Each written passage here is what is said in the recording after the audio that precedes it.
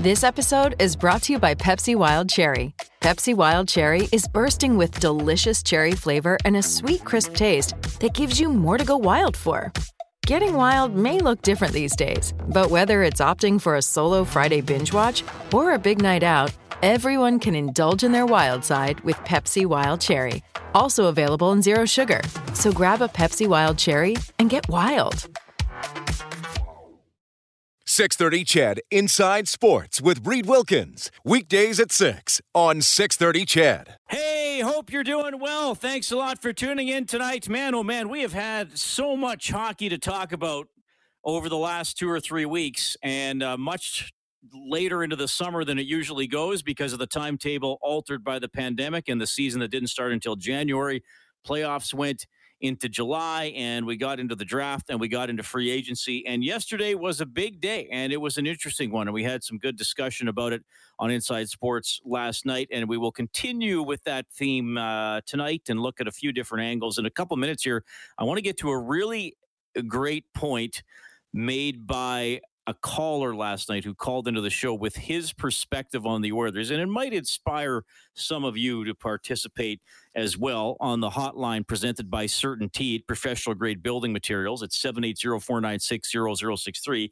That's the number to both call and text. If you want to follow me on Twitter, I got to admit, I'm a boring follow, but it's at Reed Wilkins, ReidWilkins, and you can email insidesports@630ched.com. So we'll get to that, and Jack Michaels is going to hop on the show as well, and I'm sure Jack will be energetic and enthusiastic and all those types of things that he usually is. We will also talk about a couple of things with the Edmonton Elks. They made some roster cuts today.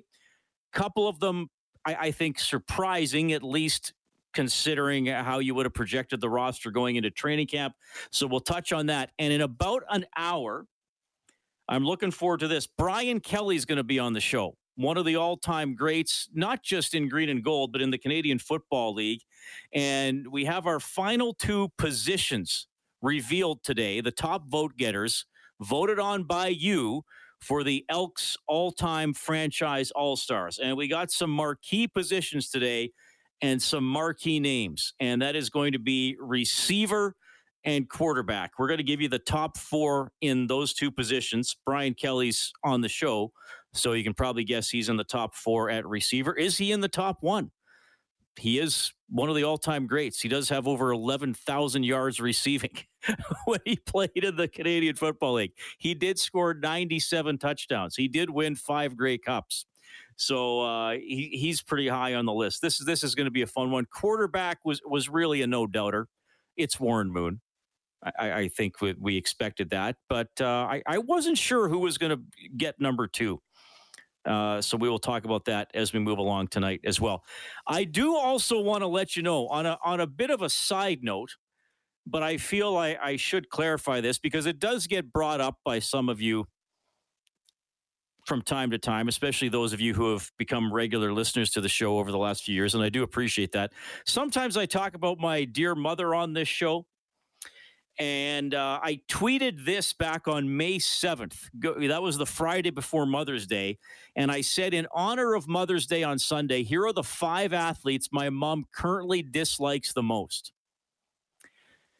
And they were, at that time, Corey Perry, who today signed with the Tampa Bay Lightning. If you can't beat him, join him. 2 years in a row, he's lost in the Stanley Cup final to the Tampa Bay Lightning. First with the Dallas Stars in the bubble here in Edmonton, and then a few weeks ago as a member of the Montreal Canadiens. So Corey Perry was on Mom's list. Patrick Reed, the golfer, Matthew Tkachuk, Austin Matthews, and Zach Hyman, which was, I was always surprised as the Oilers played the Leafs time and time again this season, 9 games in all, that my mom was just like, she's like, I can't stand Zach Hyman. I can't stand him. And he was on the list. And now he's an Edmonton Oiler. So my mom's okay with it. She's fine. She's accepted Zach Hyman. I'm sure he will probably become one of her favorite players. I don't know if he's going to become her favorite, but she's fine with Zach Hyman becoming an Oiler. So I just thought, because I know there are a couple of people who texted me about, oh, your mom's going to hate this move. She's okay. And probably all the qualities that she disliked that made him dislike her as a member of the Toronto Maple Leafs will probably be one she now admires as an Edmonton Oiler. Tenacious, forechecking, pretty good offensively, kind of an all-around player. So anyway, that's taken care of. I don't have to worry about my mom, being angry at Zach Hyman all the time. She has accepted. She even came around on Corey Perry as she got on the Canadiens bandwagon during the Stanley Cup playoffs, which was pretty surprising to see. Anyway, hope your mothers are doing well, or if you are a mother, I hope you're doing well. That's kind of sounded weird. We'll just go to Kurt on the phone line. 780-496-0063. Kurt, you're jumping in early here, man. What's on your mind? Hi, Reed. I was just thinking, I think maybe, imagine Jack Eichel on this team, centering the second line, Draisaitl on the wing with McDavid. That would be incredible. And it's possible if we trade Nuge or Hyman to get that deal going. Well, I think those guys both got no movement clauses, and I think I think just because they committed to new contracts, I don't think that they'd be. They're not Ken Hall would be looking to trade those guys to go to Buffalo either, are they? Yeah, but that is an interesting one. Somebody brought that up to me. Imagine if the Oilers could get Eichel, and I had a few listeners check in recent weeks too, Kurt, and it's fun to kind of play that fantasy hockey in your head before free agency. It's like, what if the Oilers could get Ovechkin? What if he came to Edmonton on a 1-year deal for a discount of $3 or $4 million? Of course, he got 9.5 to stay with the Capitals. He scored 60 goals with McDavid. Yeah, exactly. But that'd be amazing to have Eichel on the Oilers. I don't know if there's a formula that makes that happen though, Kurt. What do you think of some of the moves yesterday and Duncan Keith and all that kind of stuff? I like the Keith addition, even though he's old. He's going to bring it. I'm sure he is. Barry's going to do the same thing as he always does. I don't know too much about the other guys. Derek Ryan, he wasn't that noticeable when we played Calgary. And Fogle from Carolina, I heard he's hard-nosed type of guy. He'll fit in with the Oilers. They need that, I guess. Is Cassian going to be on the third or fourth line next year? What do you figure? I'm not sure. Honestly, Kurt, I'm not sure how to differentiate between the third and fourth lines. I would think Ryan McLeod's going to center one of them, and Derek Ryan will center the other one. I said this last night, and it's July 29th, so we don't even have a preseason game for a couple of months. I still wonder if there's a possibility that. And I know Cassian didn't have a great year last year. He missed a couple of stints with injuries. He in the playoffs, he actually was in the 2 games in Winnipeg. I thought he played pretty well, but we didn't see enough of the really powerful Zach Cassian. I still wonder, Kurt, if he gets a chance in the top 6 at some point. Like, could they bump down Yamamoto and shelter him a little bit and give Cassian maybe another shot with some of the big guys and see if he can get his feet moving and finish? Because if he plays and skates, and I know Zach is big and physical, but it seems to me if he gets his feet moving, that's when he's most effective. And it seems to me when he's in a bottom 6 role, he doesn't quite do that as well. Yeah. If he gets fired up after an off season, and obviously he knows it, he's probably working on the things he needs to work on. It would be great if he gets all fired up, injury free, and just gets after it. Because we've all seen the Cassian that we love, and the Cassian that was last year. That was pretty sad, but injuries played a part of it. And, I'd love to see that. I'd love to see guys like Dylan Holloway and Kyle Turris push, and these guys. This is our team right now. We gotta hope for the best of these guys pushing and getting competitive and excited, and hopefully they're working out hard this summer and getting jacked up, because they got, like everyone knows, they got the 2 best players in the world. Like, that should inspire a lot of people, even. It inspires the fans, so why can't it inspire the teammates, right? Yeah, Kurt. As you get on it. Thanks for calling, man. I got somebody else standing by, but I appreciate that. That's Kurt at 780-496-0063. Zen says your mother is a smart lady, except now she can swap Zach Hyman for Ryan Getzlaf. Yeah, mom's not a fan of Getzlaf either. Trevor says, I hope your mom's not listening to you doing her voice. Ha, ha, ha, Trevor. Oh, she's listening, Trevor. Trust me. She'll probably have an updated list of her top 5 most hated athletes available for me after the game. 780-496-0063. Good old Elvis is on the line. Elvis, what's shaking, man? Oh, man, I listened to your guys' coverage yesterday and everything, and, I mean, you just couldn't stay away from the radio. What a flurry of, man, that was, like, crazy, and I'm pretty pumped. Kenny Holland swung for the fences, my friend. Well, I think getting Hyman's a big one. I think we talked about it a lot yesterday. The Bear trade, I understand why that's a difficult trade for a lot of people. And, yeah, I mean, he's still got an upside that I hope manifests itself in Carolina. He had a tough year last year. I think, did he swing for the fences?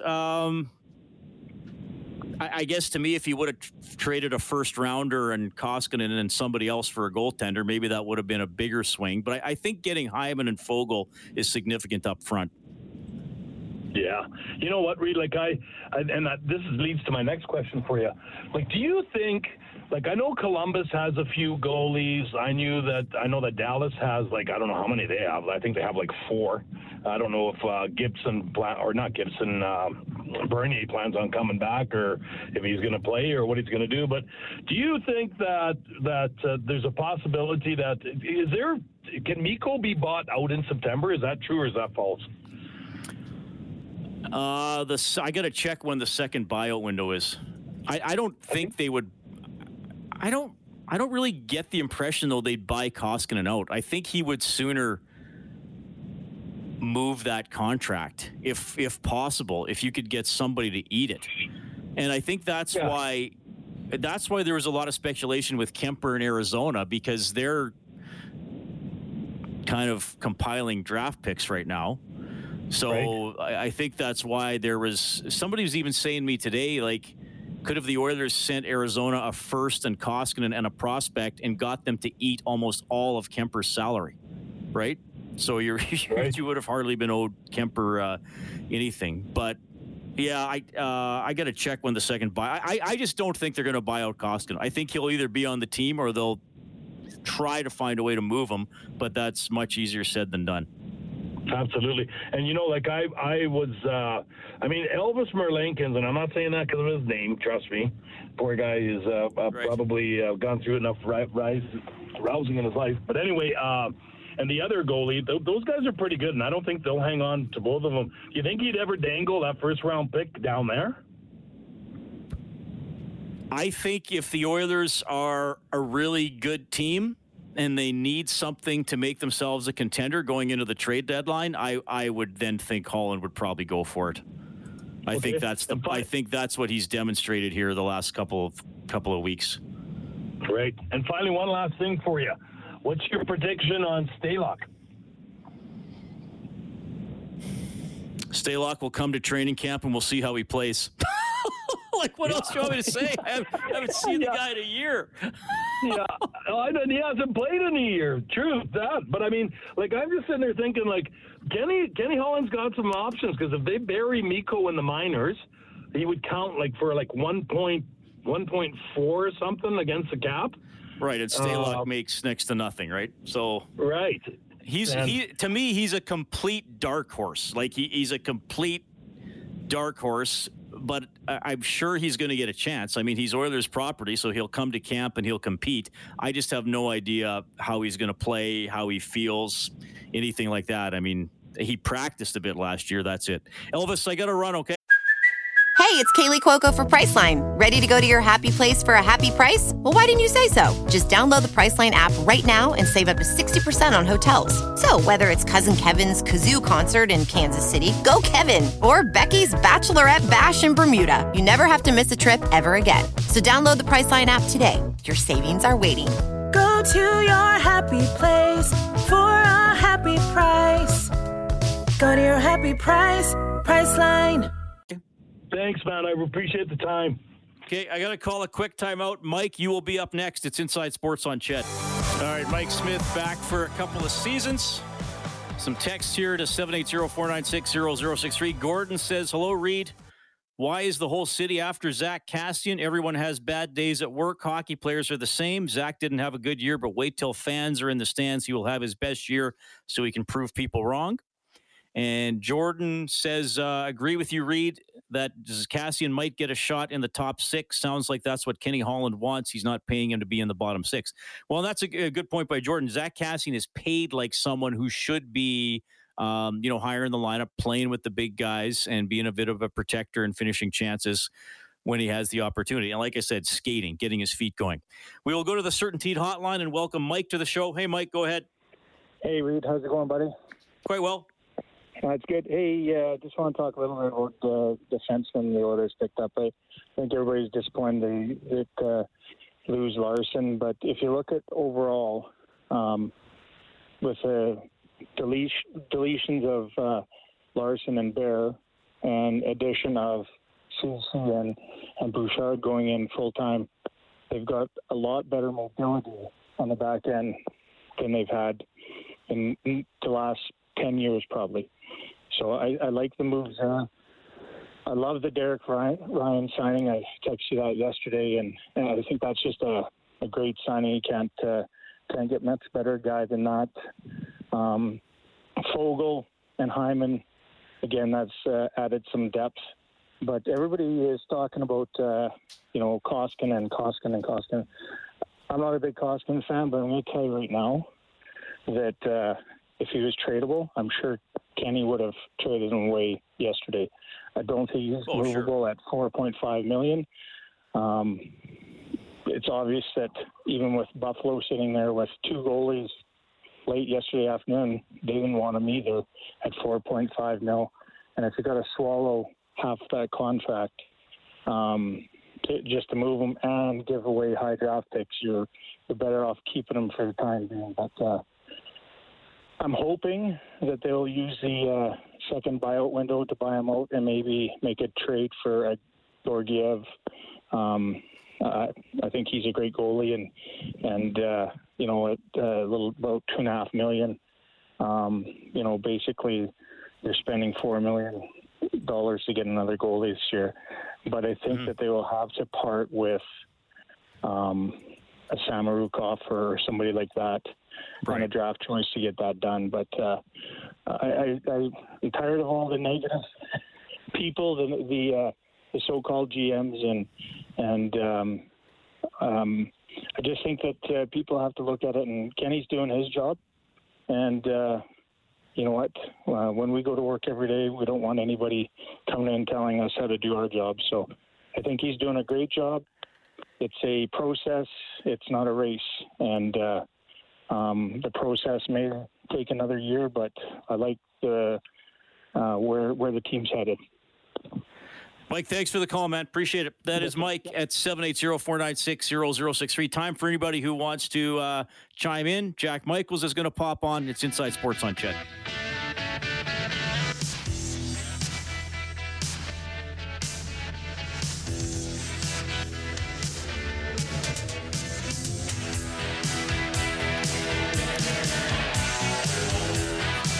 All right, thanks a lot for tuning in tonight. Heard Morley with the spot there for the Elks all-time All-Stars. We've been doing that all week here at Inside Sports. We've been revealing the top 4 in each category. We had Hector Pothier on the show. We had J.C. Sherritt on the show. Eddie Steele was not a top 4 in the D-line category, but he came on and talked about the D-linemen as he played with a couple of those guys. Tonight, we have receiver, and Brian Kelly is going to be on the show. So obviously he's in the top 4, and quarterback. And I think you probably know who the number 1 quarterback is going to be. I wasn't sure who number 2 was going to be. It did turn out to be someone of a more recent vintage. So I will reveal that between 7 and 7:30 tonight. As you know, you can always get in touch with me by texting or calling. I always appreciate texts that I like a little bit of logic. You can be emotional, but I like a little bit of explanation, or why you think something is always productive. And if you make me laugh, then that's really good. And got somebody going by the name the 1-2-3 Kid, which I believe is a WWE reference. Too bad Kellen Kennedy's not working tonight. The 1-2-3 Kid says, with all the Oilers' moves, I still trust Ken Holland more than gas station sushi. Well, probably good, because I don't know if there's ever a circumstance, and I love sushi, but I don't think I would ever get it at a gas station. And that's an awkward segue to my good friend Jack Michaels. Hey, Jack, how's it going? Reed, haven't you kind of coasted through the first 45 years of your life with awkward segues, one after another? That pretty much sums up the old Wilkins family tree, does it not? Well, I wouldn't say coasted. It just seems that awkwardness seems to follow me around. So I've embraced it at this point. You've coasted. Luke and Judy set you up with a life of ease, and now you control a significant compound in the shadow of Commonwealth Stadium lo these many years. Well, I first you misidentified my parents as Malcolm and Judy, and now my father has become Luke over the years. Yeah, or tonight, also not his name. I thought I'd modernize him a little bit. Yeah, well, his last name's not Skywalker, so his first name's not Luke. But that's okay. How are things, buddy? I know we've been on together quite a bit in the last week or so, but how's life? Yeah, not by choice, it should be noted. But no, life is good. I certainly think the Oilers, accomplished a lot on day one. Whatever you may think of the moves, the one thing you can't say is that they were quiet and that they stood pat and just brought everyone back from last year. They certainly made some moves and some aggressive moves in some instances that are aimed at kind of changing the results, at least the results in the postseason the last couple of years. I think for the most part, Ken Holland and Dave Tippett would be pleased with the regular season results, but no question, having dropped 7 of 8 playoff games, it was time to make some moves, and they've certainly done that. And this year was the first year, certainly when you look at Ken Holland, this was the first year where he had some of the pliability to make moves that he might have made otherwise a lot earlier. Jack, you mentioned losing 7 out of 8 playoff games, and they lost 3 games in overtime to the Jets. They lost another game to the Jets 4-1, but there were 2 empty net goals. The Jets got the winner with, I think, about 9 minutes left. And then they lost a couple of those games to Chicago kind of in overtime, right? Like there was a late game winner. They were tight, no question. And then they gave up a couple of late goals. I mean, they led one of those games against Chicago midway through the third period and still lost. So that's what I'm saying. I'm not saying, oh, well, they're really good and they're just unlucky. I'm saying, no, like I think winning close games is a skill. I really do. I know sometimes I'll get comments from, friends or fans or listeners or whatever. And I know there's, sometimes there'll be kind of an analytic oriented piece that I might stumble across online about any sport, not just hockey, and who's saying, well, a close game, you can't really judge a team by a close game. But I think if you always come up short in a close game, that's a problem. That's not a bounce and that's not luck. And I think for the Oilers, depth scoring and then clutch defending, and 2 things they didn't have in the playoff series. I think they've done a good job with the depth scoring. I'm not sure about the clutch defending. Like I'm really not. I know there's good reports on what CC did last year in Pittsburgh. Hopefully he finds a home here. It's a different defense. I honestly don't know if it's a better defense. I don't know if it's a nastier defense. I kind of wish it were. I know Keith can play that way. So I'm not quite sure about that side of it, and I'm just wondering what you think. Well, I think, number one, Cody Ceci did a pretty good job in Pittsburgh, and he did it in front of often very indifferent goaltending. I mean, it's not like Cody Ceci played in front of, for that matter, Mike Smith last year. I mean, he played in front of some goaltenders who really struggled, and that was one of the unsettling things that ultimately I think undermines Pittsburgh's season, capped by the misplay in overtime against the New York Islanders, where, maybe the Islanders don't go on another run to the conference final. I mean, they should have been dead to rights in that game, and Tristan Jarry kept letting them back in it, and ultimately a misplay in overtime cost the Penguins a game. I mean, a lot of people like to bring up, the 2012 series against Philadelphia as kind of the beginning of the end of Marc-Andre Fleury's aura of invincibility in Pittsburgh. But if that was a series against the Flyers lost by Fleury, I'd love to know what the answer was for this year's Pittsburgh Islanders series. I think the Penguins were undone by goaltending, and I think it makes Ceci's season all the more impressive. Now, would I be at least, as someone who's seen Adam Larsson the last, 4 years and seen him play his best hockey of his career last year, if you had asked me a month ago, would I rather have Adam Larsson or Cody Ceci in that spot? I think it's safe to say I would have said Adam Larsson coming off the year I had. So I agree with you. The defense is different, and there are going to be some questions. And there are going to be some questions about, did they get the right veteran D-man? Could they have made a different kind of push for David Savard? But the bottom line is that Ceci's 3 years younger than Savard. He's got size. He's not as thick as David Savard or Adam Larsson for that matter, but he still runs about 6'2", 214 on a good day. He'll offer some size back there. He'll offer some stability. The real key is, how that second pairing will mesh, because you've got, two brand new blue liners. As you said, it's a different defense, Reed. It absolutely is. And they're counting on Evan Bouchard to add some offensive flair while still being able to defend in that third pairing. There's still a question mark as to who his full-time partner, at least to start the year, will be. I think it's safe to say that Chris Russell would have the inside track, but it's also safe to say that the Oilers might not be done kicking tires. I think they've got a couple million of salary cap space, and they're going to certainly look to utilize it in a way where maybe they bring in one more defender.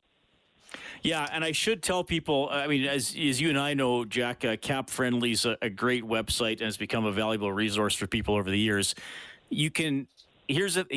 Long-term injured reserve is complicated to explain, but basically there's no point going into long-term injured reserve until you actually go over the cap.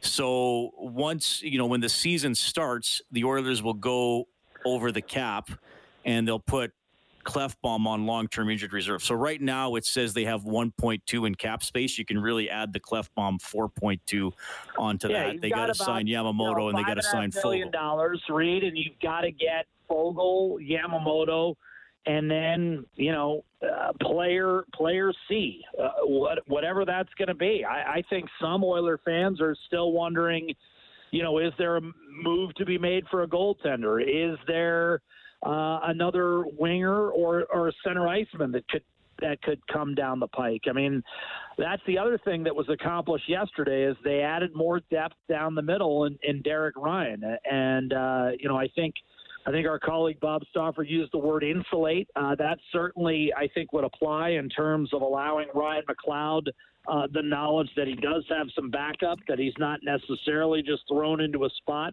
where he's never succeeded before. I think there's a tremendously high ceiling on Ryan McLeod, but there's also the very, real fact that he's played 14 NHL games, including the postseason, I believe it is. So, and he's yet to score his first goal. So, those are marks you look at when you look at the unproven mechanics of Edmonton's lineup. But in terms of veteran wingers, I think you've got Shore and Archibald. I think you've got Cassian and Foegele. And I'm not sure. I mean, again, it certainly did not get off to a promising start last year in his first year in Edmonton. But Kyle Turris is still not 32 yet. He turns 32 next month. And I'm sure he's thinking, I still have tread on the tire. I did not have a good season last year, but I'm going to win a job this year and win a spot in the starting lineup. And if he comes to play and if he's ready to go, there is a chance that he will earn a spot on this year's team. I think a lot of people have written him off based on last year, and he was. I mean, he was an afterthought. But for a guy with his pedigree, it wouldn't be unheard of that he resurfaces with a strong training camp, earns the coach's trust back, and earns himself a spot in the lineup. It's not like he's 40 years old. It's not like he's coming off a major injury. There's still a possibility he factors in the second year of that 2-year deal he signed. Yeah, that's an interesting one as well, that he's still on the roster. And he's probably, if he does play, he's not going to have the expected role that he did last season. But look, we have the 12 forwards penciled in right now. Things change with slumps, hot streaks, and injuries pretty much as soon as training camp starts. Look, I don't have him in the starting lineup either, Reed, but I'm also not completely writing him off simply because of his pedigree and the fact that, a guy like that sometimes, can find it. Hey, 3 years ago, people were thinking Tyler Ennis was, due to injuries and stuff, was out of the league. And then he had kind of a renaissance in Ottawa. Look, they're not the same type of players, but Kyle Turris is a veteran who can play both center and the wing, and who, again, has not suffered a catastrophic injury. He knows this is his last shot. That can be motivation right there. I'm just saying, when you start looking at projected lineups, it's very easy to forget about a guy like that. I still think he could theoretically factor in. Do I think it's a strong possibility? No, but I'm not ready to write him off just yet. All right. Jack, it's great to have you on the show. We're going to be having you on throughout the summer. That wasn't even, you didn't even make an effort that time. No, this is make an effort to do what? Let you shine? I don't know. You shone brilliantly. Usually we like to at least grasp some societal problems, or you ask me something interesting about some random mascot, or, I don't know what it is. You ask me for, financial advice as you set up the multi-layered You're the last person I would ask that for may that. or may not be legal in the eyes of the Canadian government. Well, we'll dive deeper into that when there's less hockey news to talk about. I'll come up with some sort of scheme, and we can discuss that on the show. That'll be our goal for the summer. Fair enough, Reed. And how, by the way, yes. You have got to be looking forward to this weekend. I haven't even asked you about that, but you must be glowing right now with the Elks set to kick off the season. I know it's been a long wait. And in all sincerity, I'm very happy for you. I expect you to walk proudly, arm in arm with the rest of the Wilkins clan for the home opener. August 7th, next Saturday. This weekend is sorry, Big Brother sorry. result. You're right. Next Saturday. My dad is doing Art Walk once again at the Army and Navy building. He also did that 2 weeks ago, and it's my parents' 51st anniversary on Sunday. So it is still a significant weekend, even though the Elks don't play. So it's going to be great. 51. Seriously, Reed. Yes, 51. The Michaels got hitched on June 13th, 1970. It was Friday the 13th. The Wilkins followed suit 6 weeks later, and now all these years have passed, and we're united at the hip. Jack, we'll see you soon, buddy. Thanks for doing this. See ya. That is the always engaging and somewhat unpredictable Jack Michaels, play-by-play voice for your Edmonton Oilers on CHED and on Sportsnet, joining us tonight on Inside Sports. Tonight, Brian Kelly and Pat Steinberg between 7 and 8 this evening. Always good to catch up with my good buddy Pat. We'll give you the results of the votes, your votes for receiver and quarterback for the Elks all-time All-Stars. Some pretty big names on that list. Jack was on the show, had some good phone calls and texts earlier on. I want to play a phone call that came in last night from a gentleman who went by the name of D, and I thought his outlook was an interesting one. Here's what D had to say. My whole outlook on this today is, the last 2 years we've been a team that has been, fairly entrenched in a playoff spot. Got beat by a Chicago team in a bubble. Got swept by Winnipeg this year. The defense core that was the 6 that were played in the playoffs this year, 3 of them are gone, 1 by choice, 1 by trade, and 1 we're not signing. This team today, would you agree this team is a playoff team in a weaker Pacific division. Oh, yes, absolutely. Okay, so to me, I'm not worried about what they do in the regular season as long as, there's no major injuries or the goalies, have an 860 save percentage. What I'm worried about is, all I care about is what happens in March and April when we get to the trade deadline and Ken Holland knows what he needs to tweak and has to pick up a veteran defenseman that maybe is on a, ending contract or whatever, and he has to, get somebody in like an Alec Martinez or like that type of a defenseman that would help. I want the team to start winning playoff rounds. And for me, I don't care what Duncan Keith does in the 82 games. I want the Duncan Keith that is closer to what he used to be in the playoffs for 18 to 24, 25 games. I want, a team ready to win some rounds. And I think that the base of this team that they have right now, that they have today, is a lot closer to getting there than they were before we started. So that's D's outlook, and I wonder if that's really the core of what we're talking about here. And I'll ask you guys this: like, are you heavily concerned about the Oilers missing the postseason, or when we talking about deficiencies in the roster, or are we simply talking about not winning the Stanley Cup and going out in the first or second round and not really threatening? I do think the team has come a long way from the decade of dark. I mean, I can remember doing shows. I mean, I've done 8 seasons of Oilers hockey, and the first few years it was like, my God, can we finish 25th? Like, can we not be totally eliminated by Christmas, even if it's unlikely that they're not going to make the playoffs? I mean, it seemed like every year we'd go earlier and earlier into the season, hoping the Oilers would still be somewhat relevant by that point. So I enjoyed D's outlook where he says he's not going to freak out about things that happen in the regular season. Make the tournament, and then do you have the pieces, the experience and the talent and the intangibles and those types of things to actually do damage and get past the first round? And in each of the last 2 seasons, the Oilers were favored to win those series. Maybe not heavily favored, but they were favored to win those series. And they weren't able to. So, I think that's I think the way D put that is that he's not, as long as the team is good enough to make the top 3 in a, might be the worst division in the league. We'll see what happens. I mean, Vegas should be good. We'll see what happens with Vancouver and Calgary are kind of iffy to me. I mean, Vancouver wound up last in the Canadian division.